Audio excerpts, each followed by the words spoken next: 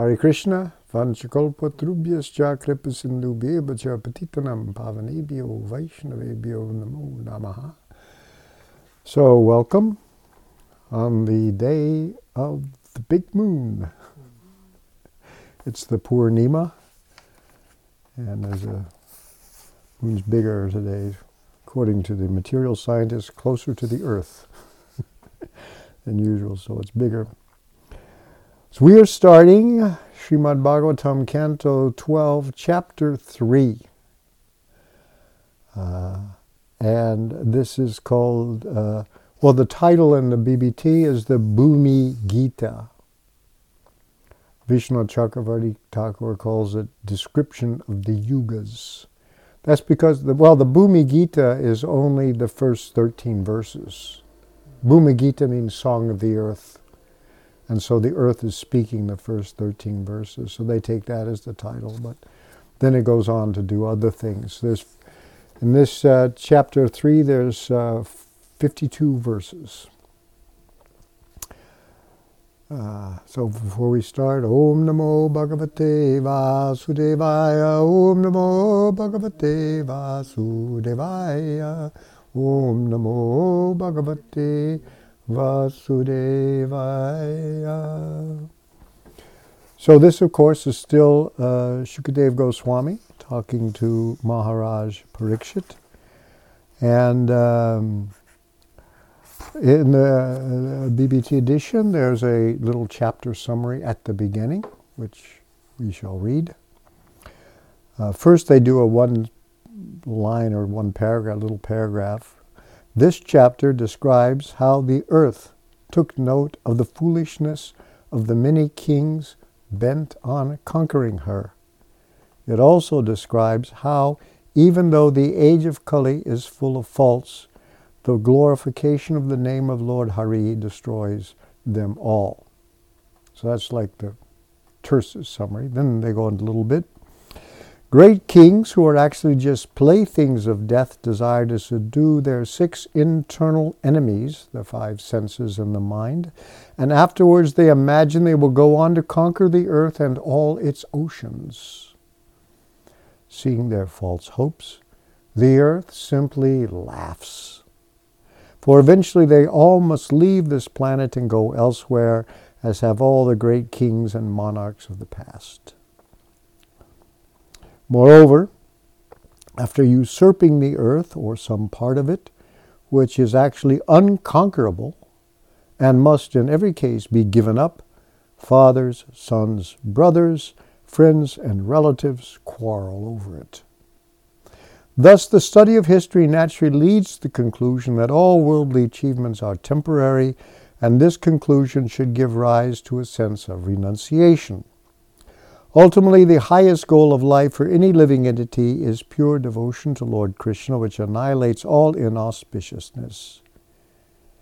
In the age of Satya, religion was complete, still possessing its 4 legs of truth, mercy, austerity, and charity. With the coming of each succeeding age, starting with Treta, these religious qualities each diminish by 1/4. In Kali Yuga, the legs of religion retain only 1/4 of their power, and even that will be lost with the progress of the age. The mode of goodness is predominant during Satya Yuga, and the mode of passion is predominant during the Treta Yuga. The mixed modes of passion and ignorance are predominant in the Dwapara Yuga, and in the age of Kali, the mode of ignorance is predominant. Atheism, the smallness and inferiority of all things, and devotion to the genitals and belly are very much evident in the age of Kali.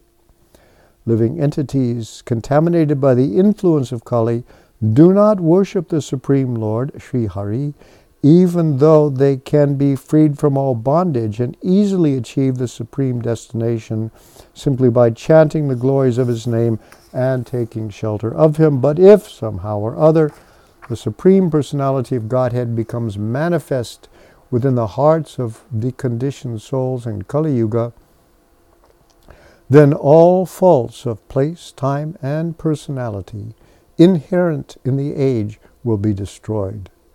Kali Yuga is an ocean of faults, but it possesses one great quality. Simply by the chanting of the name of Krishna, one can be delivered from material association and attain the absolute truth. All that was accomplished in the age of Satya by meditation, in the age of Treta by sacrificial performances, in the age of Dwarapara by temple worship is easily gained during the Kali Yuga by the simple process of Hari Kirtan. That's the summary of the chapter as they do it. Vishnu Chakravarti Thakur he also has a little summary, which he puts as the purport to the first verse. But I'll read it. It's a chapter summary. The third chapter describes the laughter of the earth, the legs of Dharma, the faults of Kali, and the remembrance of the Lord which destroys the influence of Kali. The end of the last chapter mentioned how foolish people try to control the whole earth. This topic is enlarged through the descriptions made by the earth. So there's continuity.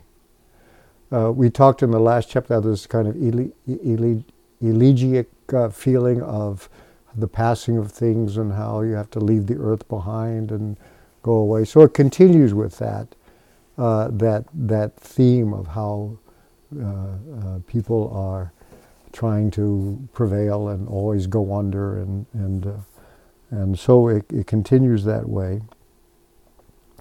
So we'll start now. Here we have text number 1. Oh, by the way, this is called the Bhumi Gita here, because that Bhumi Gita part, that is the Song of the Earth. I think there's a novel that way, but anyway, Bhumi Gita, the Song of the Earth, which is more sarcastic than it is, pleasant. But anyway, Bhudevi is speaking, quoting by Shukadev Goswami. That's just text 1 through 13. And then that ends. And so Vishnu Chakravarti Thakur titles this chapter, Description of the Yugas. I think the Bhagavatam itself doesn't have titles, so they're provided by the commentators, because that's what happens in the whole chapter as a whole, description of the different yugas. So I've made a little summary of the chapter as far as the topics, breaking it down and who's speaking. And if you'd like to get a copy of this, we can mail it to you, or email it, or text it, or somehow or other. If you have your destination address. But 1 through 13, Shukadev Goswami is quoting Bhudevi, speaking or singing about the futile endeavors of kings. And then in text 14 and 15, Shuka compares the narrations about kings with narrations about the Lord. Two different kinds of histories, you might say. One's good for you and one's not so good. And then in 16 and 17, we have Maharaj Parikshit asking him 5 different questions. And then in response to that, Shukadev Goswami in 18 to 25 describes the 4 yugas in terms of religious principles, dharma. And then in 26 to 30, he again describes the yugas in terms of the material modes. And then in 31 to 44, he gives further, more detailed descriptions of Kali Yuga. And then 45 to 52, he prescribes the remedy for the evils of Kali Yuga. That's the sort of way that the chapter breaks down. And then again, we can send you this outline if you would like to have it. Well, it's not really an outline, but headings of what speakers are there and what they say. So with the first group, 1 to 13, the earth, Bhudevi, or Bhumi.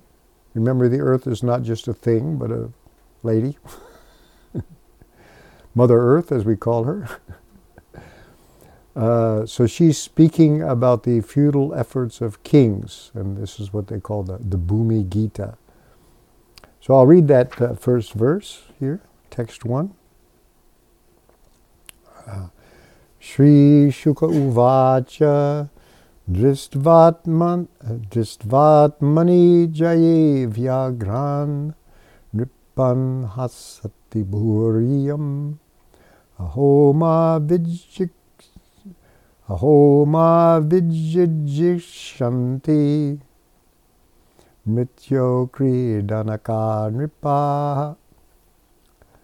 The translation is, Shukadev Goswami said, seeing the kings of this earth busy trying to conquer her, the earth herself laughed. She said, just see how these kings, who are actually playthings in the hands of death, are desiring to conquer me. There's no BBT purport, and Vishwanath Chakravarti Thakur purport I already told you is a sort of a summary of the chapter. So we see Sri Shuka Uvacha, Shuka is saying, he's continuing to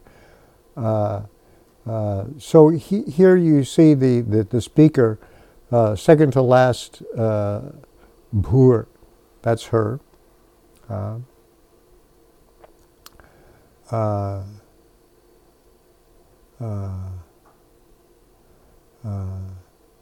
Because it says Dritvatmani, Atmani is herself. So you don't know who the Atmani is. Seeing herself, the Nripan, the kings, Nripa is a king, Nripa, Lord of men. Nri is humans and Pa is Lord, Nripa, controller of men. Vyagran busily engaged Jaya and Ji, Jaya, Vijaya, conquest of herself, actually. She observes this, the kings. She laughs, hasati, boo. Now we find out who it is, finally. It's just more artistic in Sanskrit. You find, whoa, who's laughing? She laughs at this. And she says, aho, as they translate it here in the word for aho, just see, as they say in India, just see.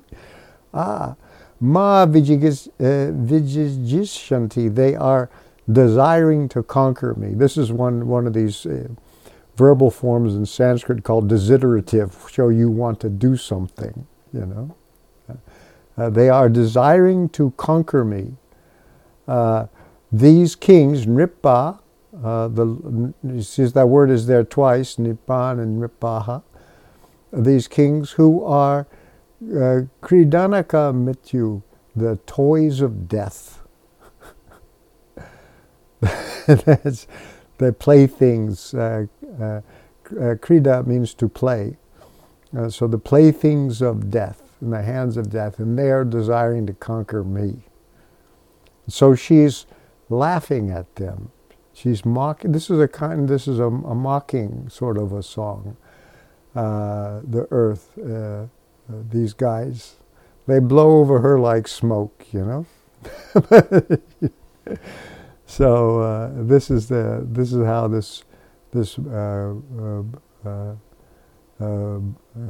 Bhumi Gita begins with this idea. So she says, in text 2 now, Kama Esha Narendranam Mogha Shad Vidusam Api Yena Feno Pame Pindhe Yeti Vishrambita Nripaha. There's that word again, Nripaha, in the plural, the kings, Nripa. The translation here in the BBT, great rulers of men, even those who are learned, meet frustration and failure because of material lust. Driven by lust, these kings place great hope and faith in dead lumps of flesh called the body, even though the material the material frame is as fleeting as bubbles of foam on water. So these great rulers of men, that's this Narendra, Nara Indra, that's another way of saying it, the lords of men. Nara is people, and Indra, kings. This kama, this lust. And remember, the word kama is just strong desire. It's not just sexual drive, but that has something to do with it always. But it's these men, they become mogha. They fail. They meet with failure, meet frustration and failure. Even those who are vidusha. Vidusha means wise. Even those who know better,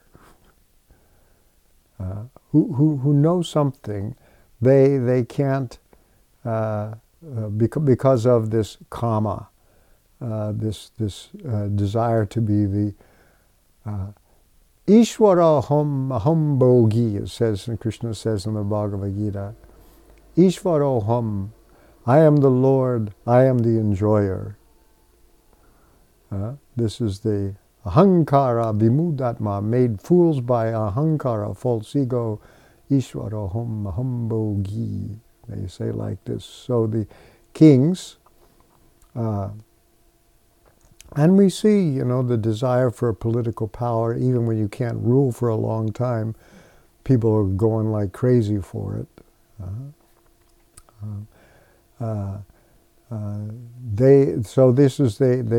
Even those who are wise, they meet with this mogha, the frustration of what they want. And then it says, by which yena, and they put in the parentheses, you see in the word for lust, by this kama, phenopame pinde.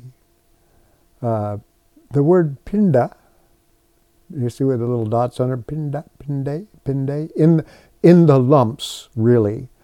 The word pinda in Sanskrit means just any round or roundish mass or heap, a ball, a globe. Because pinda also is the offering you make to the ancestors, because they're little balls of something, some kind of food. So it can be a ball of rice, a ball of flour, a ball of, so any kind of lump of anything, or but the word pinda you use when they talk about this offering to the pitris is pinda also. But here it means your body. This material body is a lump of flesh, a lump. So this driven by in this face and this pinda, here, and actually in the Sanskrit dictionary, one of the definitions of pinda is the body. It can be any material object, and it can be the body. So it happens often enough that it's called a lump that makes it in the dictionary. In this, they put faith in this lump, which is phena upame, which is like phena. Phena means foam, bubbles of foam, and they are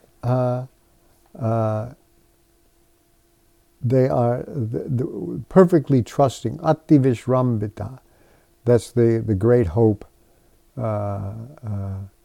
in this lump, and these kings who have this kind of a strong faith or in this thing. So this is what they do. Kama Isha Narendranam.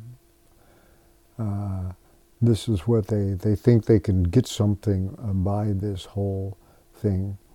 Bhanuswami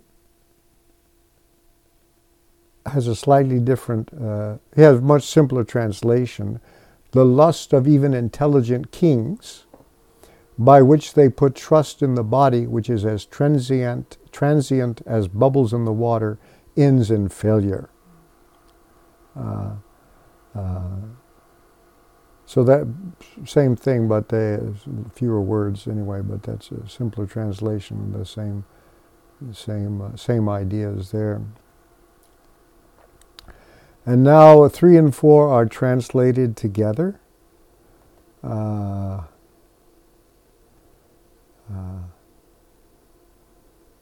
And with the this one finally, there's purports. So 3 and 4. Purvam nirjitya sadvargam shadvargam jeshyamo rajamantrinaha tata sachiva paurapta karindran asya kantakan evam kramena jeshyama prithvim sagaramik kalam ityasha bandharidaya na pasyanti kentakam. So the translation in the BBT. Now this is Earth talking, right? So if you see that in the book, they got it in quotation marks because she's speaking. Kings and politicians imagine, and so there's a quote within quotes. First I will conquer my senses and mind. Then I will subdue my chief ministers and rid myself of the thorn pricks of my advisors, citizens, friends, and relatives, as well as the keepers of my elephants. In this way I will gradually conquer the entire earth. Because the hearts of these leaders are bound by great expectations, they fail to see death waiting nearby. So this begins Purvam, first of all, Nirjitya Satvargam. Here this Satvarga refers to the 5 senses, the 6 urges, which are the 5 senses in the mind.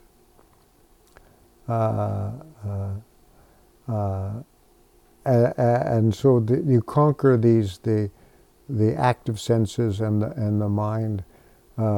Jeshyamana, we will conquer these first of all. We'll talk a little bit about that. And then the then is tataha, Raja Mantrinaha. Raja Mantrinaha means the royal advisors or ministers. You have to watch out for those who are the closest to you. Sometimes they turn state's evidence. There's an independent prosecutor. So the royal ministers, the mantris, who are the advisors, you got to watch out. Tataha, then Sachiva, the personal secretaries, Pora, the people who live in the Pura, the citizens, the capital citizens around, the closest to you. Apta, your friends. Kari Indran, the elephant keepers. I guess, elephants are little things to be feared somehow or other. And then it says, Asya Kandaka, ridding ourselves of thorns. Now, there's different ways of reading this, but I'm just going through the way it says here, who the thorns are. They say, ridding myself of thorn pricks of all of these. The word kantakan does mean a thorn, or just anything pointed or with a needle or a prickling. But then it also says in the dictionary, any troublesome, seditious person. Seditious means rebellious or undermining person, treacherous, who is, as it were, a thorn to the state and an enemy of order and good government. This is one of the definitions. Sometimes it's a paltry foe or an enemy in general. So it can also just mean any enemy. Because Vishnu Chakravarti says, he takes that phrase, ashakantikam, differently as meaning enemy kings. Whereas here, what the BBT is, Father Commentators, the BBT follows in this translation. That means all of these people are the advisors to their friends and relatives. And then it says, next verse, evam krameni, krama means chronological order, so in chronological, one after another, in this way, one after another, we shall conquer the earth. That's why I like the idea of the enemy kings. So it seems like you're going from, first you got to make sure your people around you are with you and not going to turn on you, and then once that's secure, you can go against others. And this way, conquer the earth, and then Sagara Mikalam. This Sagara Mikalam means the belt of the earth, which is the ocean.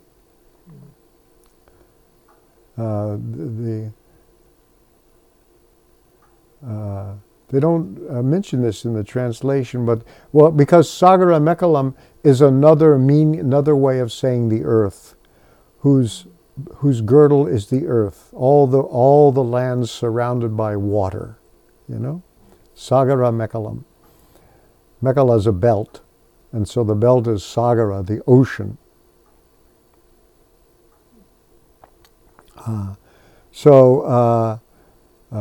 This is how they iti, thus thinking. Iti is like closed quotation marks in Sanskrit. That where it begins, you have to guess sometimes. But thus thinking, bound by hopes, bound up by asha, longings, hopes, cravings, great longings. Their hearts, hridaya, their hearts are bound up. They do not see nearby antike antikam, their own end. Because the hearts of the leaders are bound by great expectation, they fail to see death waiting nearby. So the way Bhanuswami translates this, first I will conquer my senses and mind, then I will subdue my chief ministers and rid myself of my advisors, citizen friends, and relatives, as well as the keepers of my elephants and my enemies. So he puts that my enemies at the end, following. In this way, I will gradually conquer the entire earth, girdled by the ocean. With their hearts bound up by great expectations, they fail to see death waiting nearby. So that's, I will gradually conquer the entire earth, girdled by the ocean. He says, like, in that way. And Vishwanath Chakravarti is saying, lust is shown in two verses. Since no one can be a king while having lust for sense objects, first he must control his senses and the mind. So when they say, because you're thinking it's talking about lust, but first he controls his senses and the mind. But if you want to be a good basketball player, you have to have some control. If you want to be an athlete, if you want to succeed in anything, there's some austerity is involved, whether it's physical or learning a trade or anything. If you can't have any sense control, you can't get anything done. You're just wasted. You're scattered. You don't achieve anything. So everybody, whether it's physical or political or academic, you have to have some sense control, some amount of sense control. So these things, if you want to become a political leader, this is what you need to do, to concentrate your effort and to watch out for others, and so this you to gather your own strength and your own power and exercise it. So, and these are always, they're in Shakespeare's historical plays, he's got Richard II, the weak king, and so at the end, when he's deposed, I wasted time and now time wastes me, he says, like that. That's just how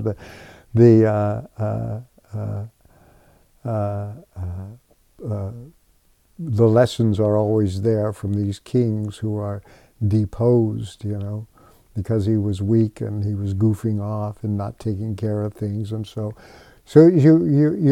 anytime you have political power, you always have to watch out for the people that are nearest you, because they're just like you. And, even if you're the king, you can get overthrown, and, and you got to worry if you show a little weakness, who's going to turn on you and cooperate with the, prosecutors.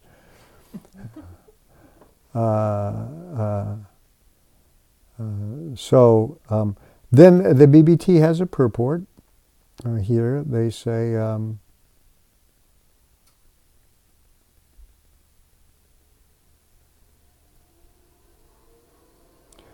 to satisfy their greed for power, determined politicians, dictators, and military leaders undergo severe austerities and sacrifices with much self-discipline. Then they lead their great nations in struggles to control the sea, land, air, and space.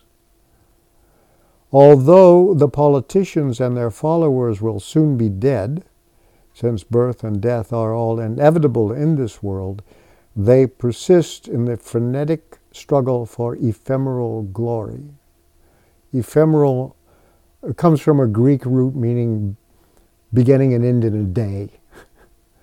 Refers to certain insects that are, there's even mayflies that don't even eat. They have no mouths because they'd lived for such a short time. That's ephemeral. So that's the idea. So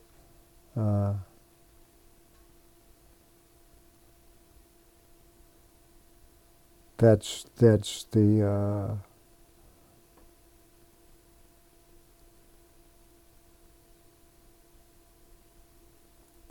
so now again, here's the earth talking about these kings, right, who are trying to own and control and possess her. So that was text 3 and 4 together, right? Yeah. Okay. So we go up to text number 5.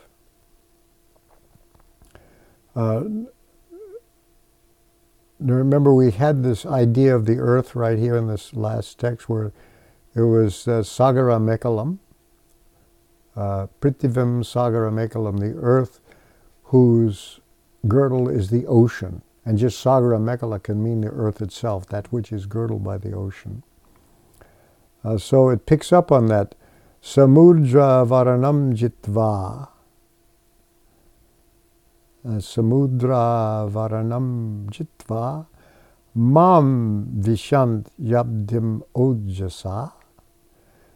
Kiyad Atma Jayasyaitan.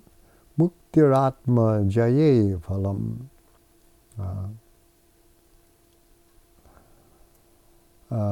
So they translate it here. There's no purport in the BBT. They translate it, after conquering all the lands on my surface, these proud kings forcibly enter the ocean to conquer the sea itself. What is the use of their self-control, which is aimed at political exploitation? The actual goal of self-control is spiritual liberation. So it picks on that theme of self-control. Because to do anything, even material, you have to have some amount of self-control, that we already said. So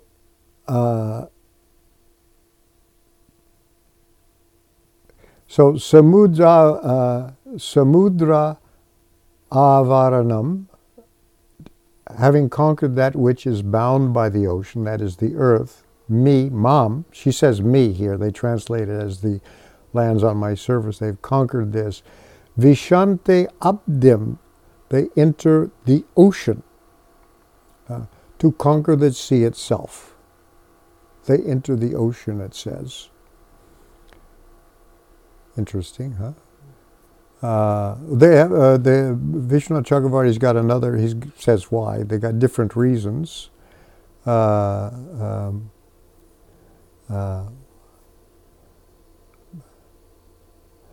is because, and so therefore, there's a little. How do you conquer the sea itself? That seems a little weird. Of course, rule Britannia, Britannia rules the waves. So they could be boats, right? But Bhanuswami says, after conquering all the land on my surface, they forcibly enter the ocean. What is the use of a kingdom for a person with control of the mind? Which I don't understand that one. Oh yeah, it's the same way of saying the same thing. What is the use of self-control, which is aimed at political exploitation? In other words, if you control the mind, you can get much more than just a kingdom. Liberation is the goal for a person with control of the mind. So that's why he does it that way, because that's the use. If you can control your mind, then you can achieve liberation. Why settle for, the earth? Vishnu Chakravarti says, after conquering the earth, they enter the ocean to steal the jewels and dive for pearls and other subterranean wealth. Those who want to attain kingdom by sense control are fools, because by sense control they could get a whole lot else. So much work for something temporary. If you're going to work so hard, you might as well get something permanent. That's the lesson of this. And I saw in the Sanskrit dictionary where it really says this samudra varana is sea-clothed, name for the earth. And then they cite the Bhagavatam. And this is the only place in the Bhagavatam that's used. So you should know that the Moner-Williams Sanskrit Dictionary cites this verse in the Bhagavatam, which, of course, that dictionary was originally, the English version is copied from the Germans, who just copied from Sanskrit dictionaries and translated into German, which, anyway, we are famous there. This verse is where they got the one citation for this Samudjavaranam, the name for the sea-clothed, it's called, the earth. But, the Prabhupada uses this word. We find the word avaranatmika as the covering potency of Maya, covering. Maya has pulling down, prakshepatmika, and the avaranatmika, the power of pulling down, and then the power of covering. These are the two. If you want to look those up, where Prabhupada says it, the purport to Bhagavatam 3:34, he says Maya has two phases of activity. One is called prakshepatmika, and the other is called avaranatmika. Avaranatmika means covering, and prakshepatmika means pulling down.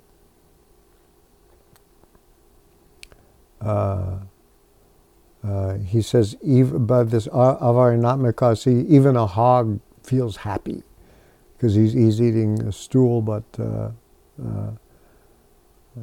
anyway, this is several places Prabhupada uses those two terms.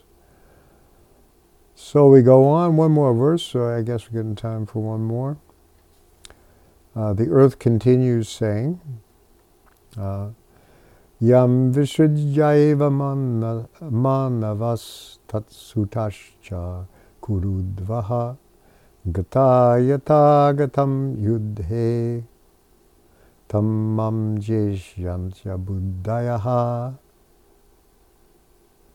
That's very beautiful. Gata yata gatam yuddhe. O best of the Kurus, the earth continued as follows.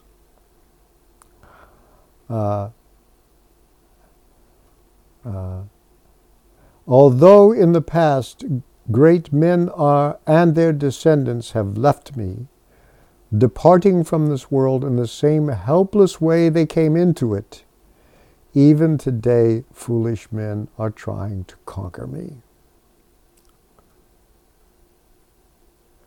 The reason they do this, O best of the Kurus, is Kurudvaha, O best of the Kurus. So this is actually a quote within Shukadeva addressing Parikshit Maharaj. So he puts that in here. So they, O best of the Kurus, the earth continued as follows. He's still quoting the earth. That's what happens. You don't have quotation marks.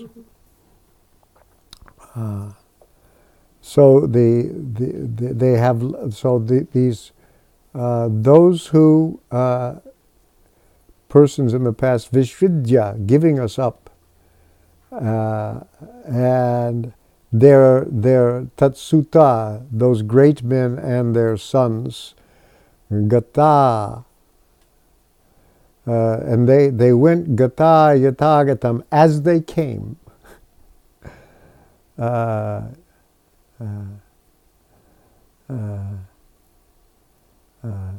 And then it says Yudhe in battle. That's very interesting that that's there. Then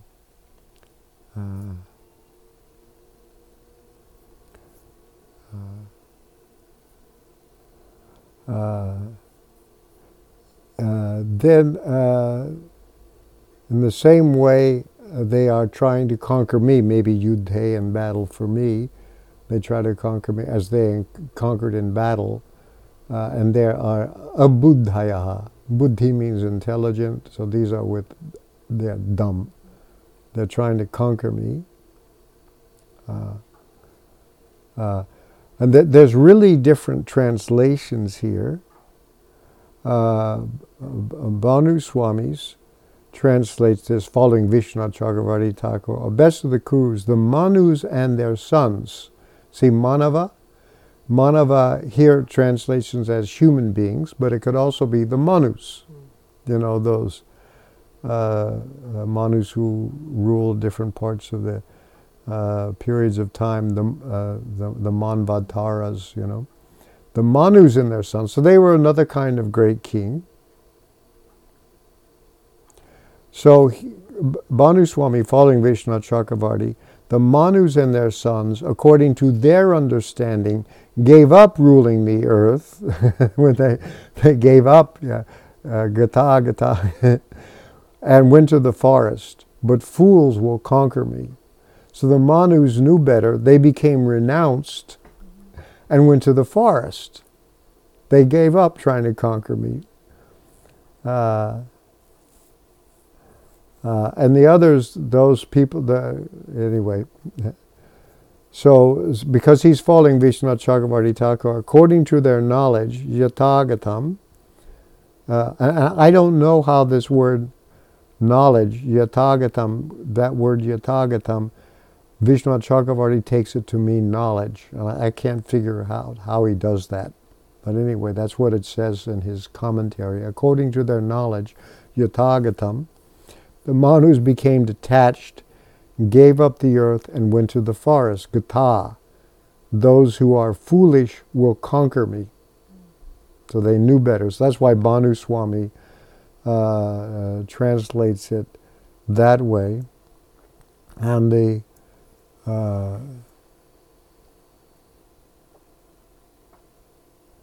we have a purport in the BBT for this one, I tell you. 6. No, they don't have a purport there. Yeah. Okay.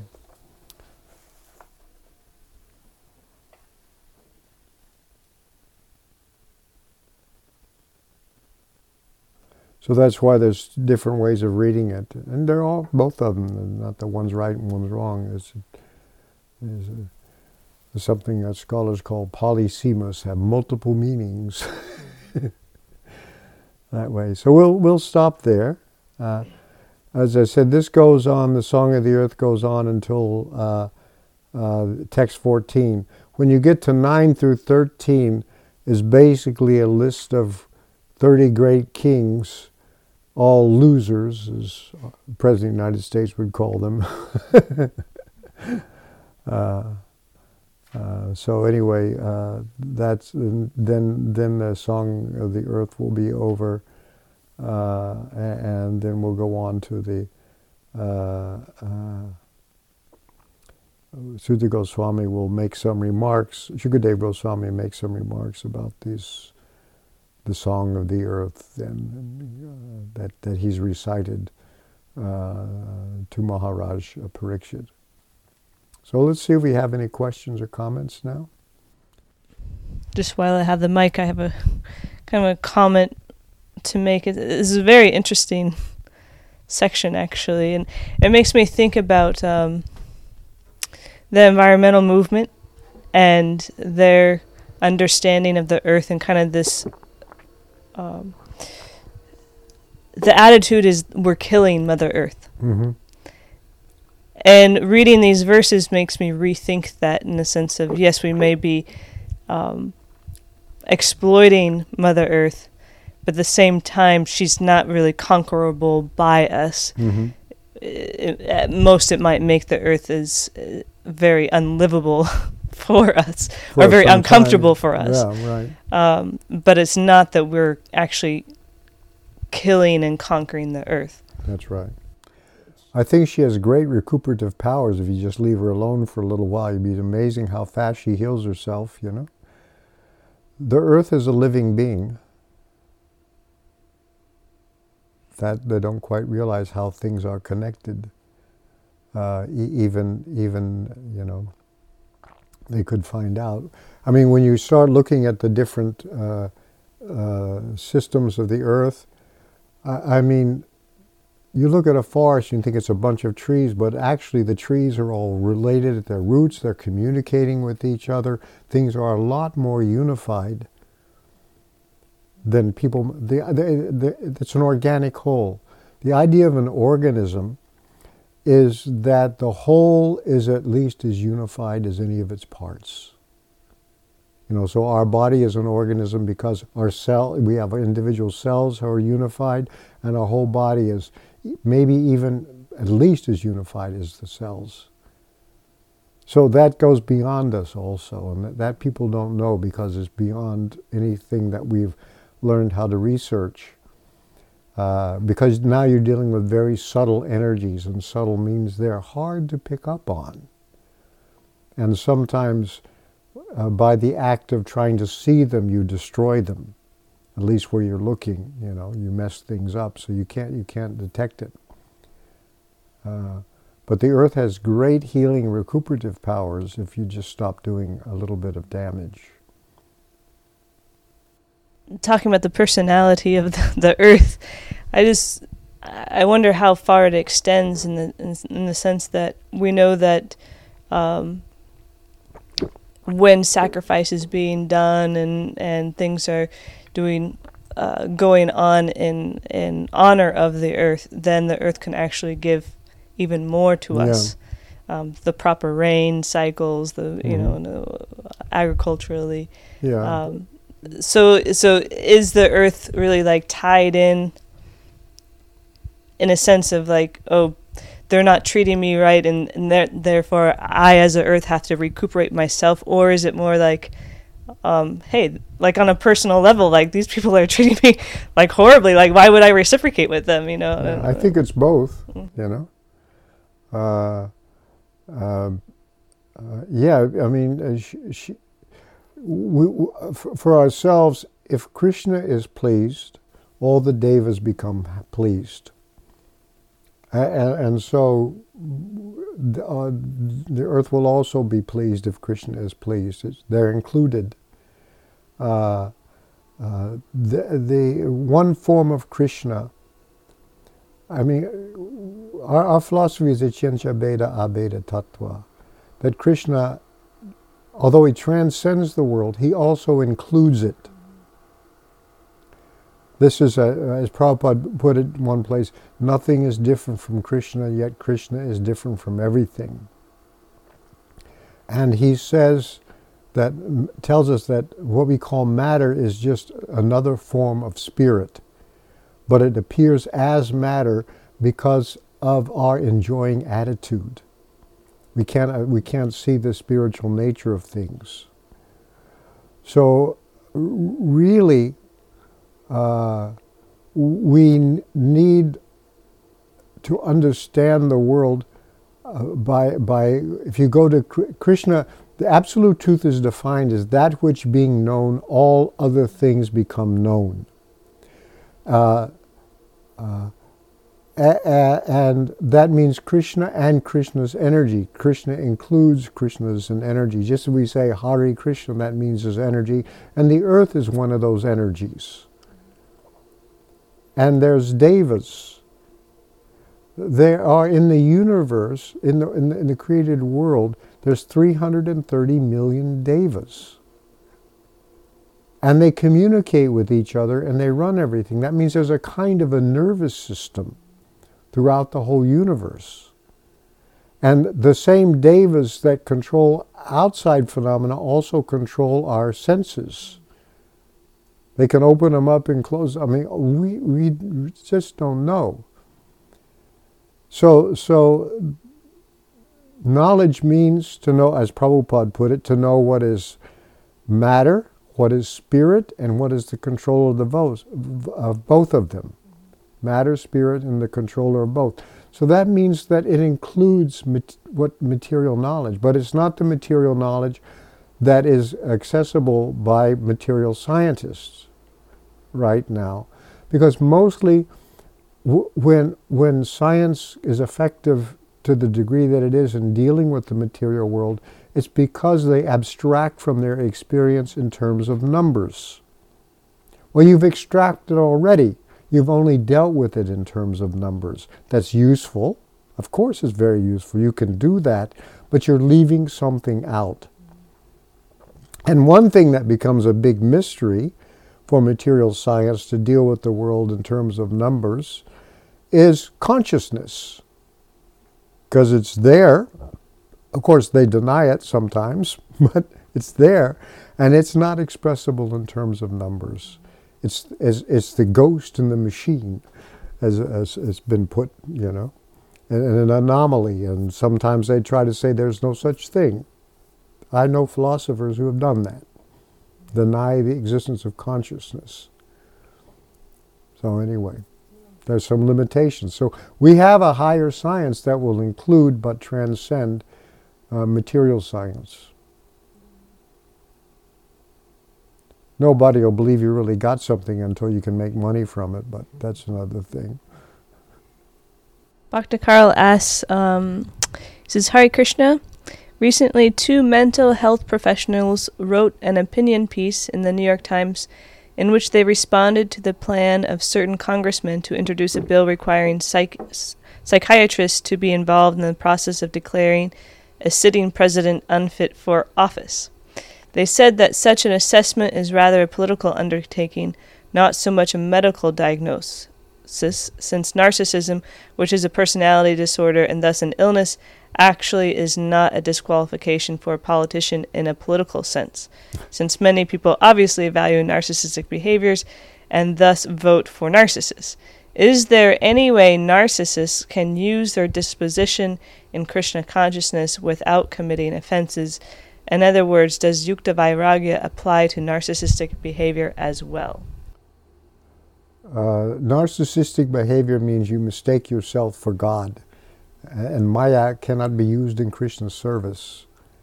That by definition, that's what Maya is. You've taken self. So people in the material world, to some extent or another, all have God projects going. I am the enjoyer and I am the controller.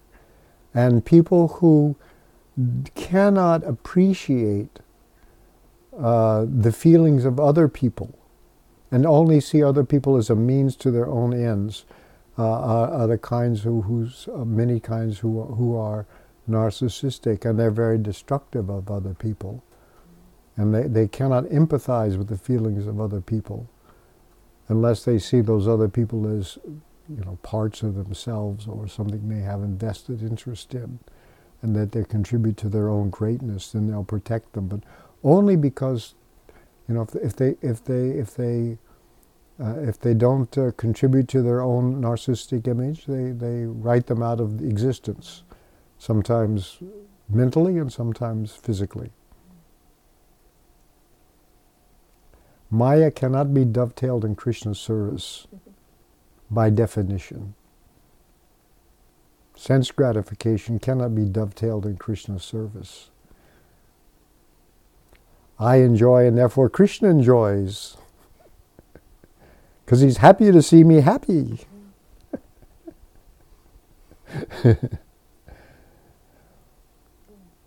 Prabhupada said, a devotee has no way of experiencing happiness except by seeing that Krishna is happy in all respects.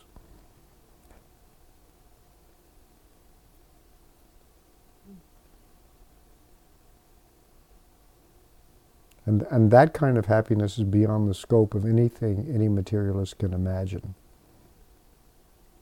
Because it's a happiness that comes from humility, not from being puffed up. Just a quick comment that reminds me of a short clip I saw of a prosperity gospel preacher recently who was saying, God wants us to be happy. Why wouldn't he want us to have lots of money and cars and houses and things? Yeah, sure. Different theology a little bit, or a different definition of happiness. Vijay Krishna Prabhu has a question. He says, some people say that love is blind, and in these texts, text 3 and 4 from today, of the Bhumi Gita, we read that kings and politicians, because of great expectations, fail to see death waiting nearby. And in my preaching, I often feel how much certain individuals are absorbed in their own private matters, which are obviously, to me, not related to pure devotional service. My question is, as kings and politicians of this age are blind by their own expectations, so are their subjects. Question mark. Sometimes I have a feeling that their blindness is so deep that it is not possible for them to see me at their door entrance after they open the door. How far can material blindness of the soul go? You mean not see your body even though you're there, or just not recognize that you're there to help them? Or I don't know exactly what that question means. But people can be pretty blind. There's a phrase in the Bhagavatam that although they have the power to see, they don't see. What they don't see is death, actually. They don't see, even though it's there, and they have knowledge, they can see. Prabhupada explains they see that, my father has died, my grandfather has died, and all these other people have died, but somehow or other, it's not going to happen to me. I'm immune. I'm special. That's called narcissism, by the way. I'm so wonderful, nothing can hurt me. But so some people can be quite blind, and the spiritual path is the path of humility, and this you find in all bona fide religions. That people know this, although not everybody in the religion notices or practices. But the actual advancement in Krishna consciousness, one becomes more and more humble, and you can see that with Srila Prabhupada. He was never thought he was wonderful or special, and just thought that somehow or other he had achieved the mercy of Krishna and was able to do these things for Krishna. Was very grateful for Krishna for letting him to do something, and he said, somehow or other I tried to do a little bit to satisfy my spiritual master, and I came here to the West and I couldn't do anything, so Bhaktisiddhanta sent you to help me, and now because of your help I can do something to satisfy my spiritual master, so I have to thank you more. This was feeling that his disciples were sent to him by a spiritual master, so now, because he couldn't do anything, and now something's happened, and so he's grateful. This is a humble person.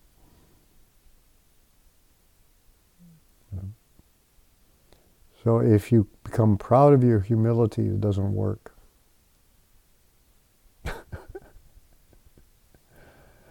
Because you have to recognize that humility is actually realism.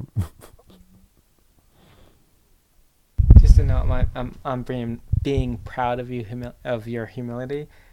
There's a quote from C.S. Lewis on this, and I always forget it exactly, and I wish, I'm sure someone can look it up after this, but it goes something like, never is a man more proud than when striking an air of humility. Yeah. That's it? Okay, so how far did we get here? Text 6, we'll start 7 next. We'll start 7. Okay, I'm going to mark it in my notes here. Okay, so next time, text 6, and remember, if you want the little summary I've written, or the little topic headings in this chapter, you can,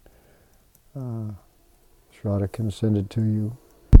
In terms of that, if you're already on the mailing list, meaning that you received the reminders about this Bhagavatam class, then I will send it to that same mailing list. If you're not yet on that mailing list, you can go to Ravindra Supra's website, rsdasa.com, and sign up for the newsletter there, and then you'll receive it. Okay, very good. Until next week, thank you very much. Srila Prabhupada ki jai. Srimad Bhagavatam ki jai.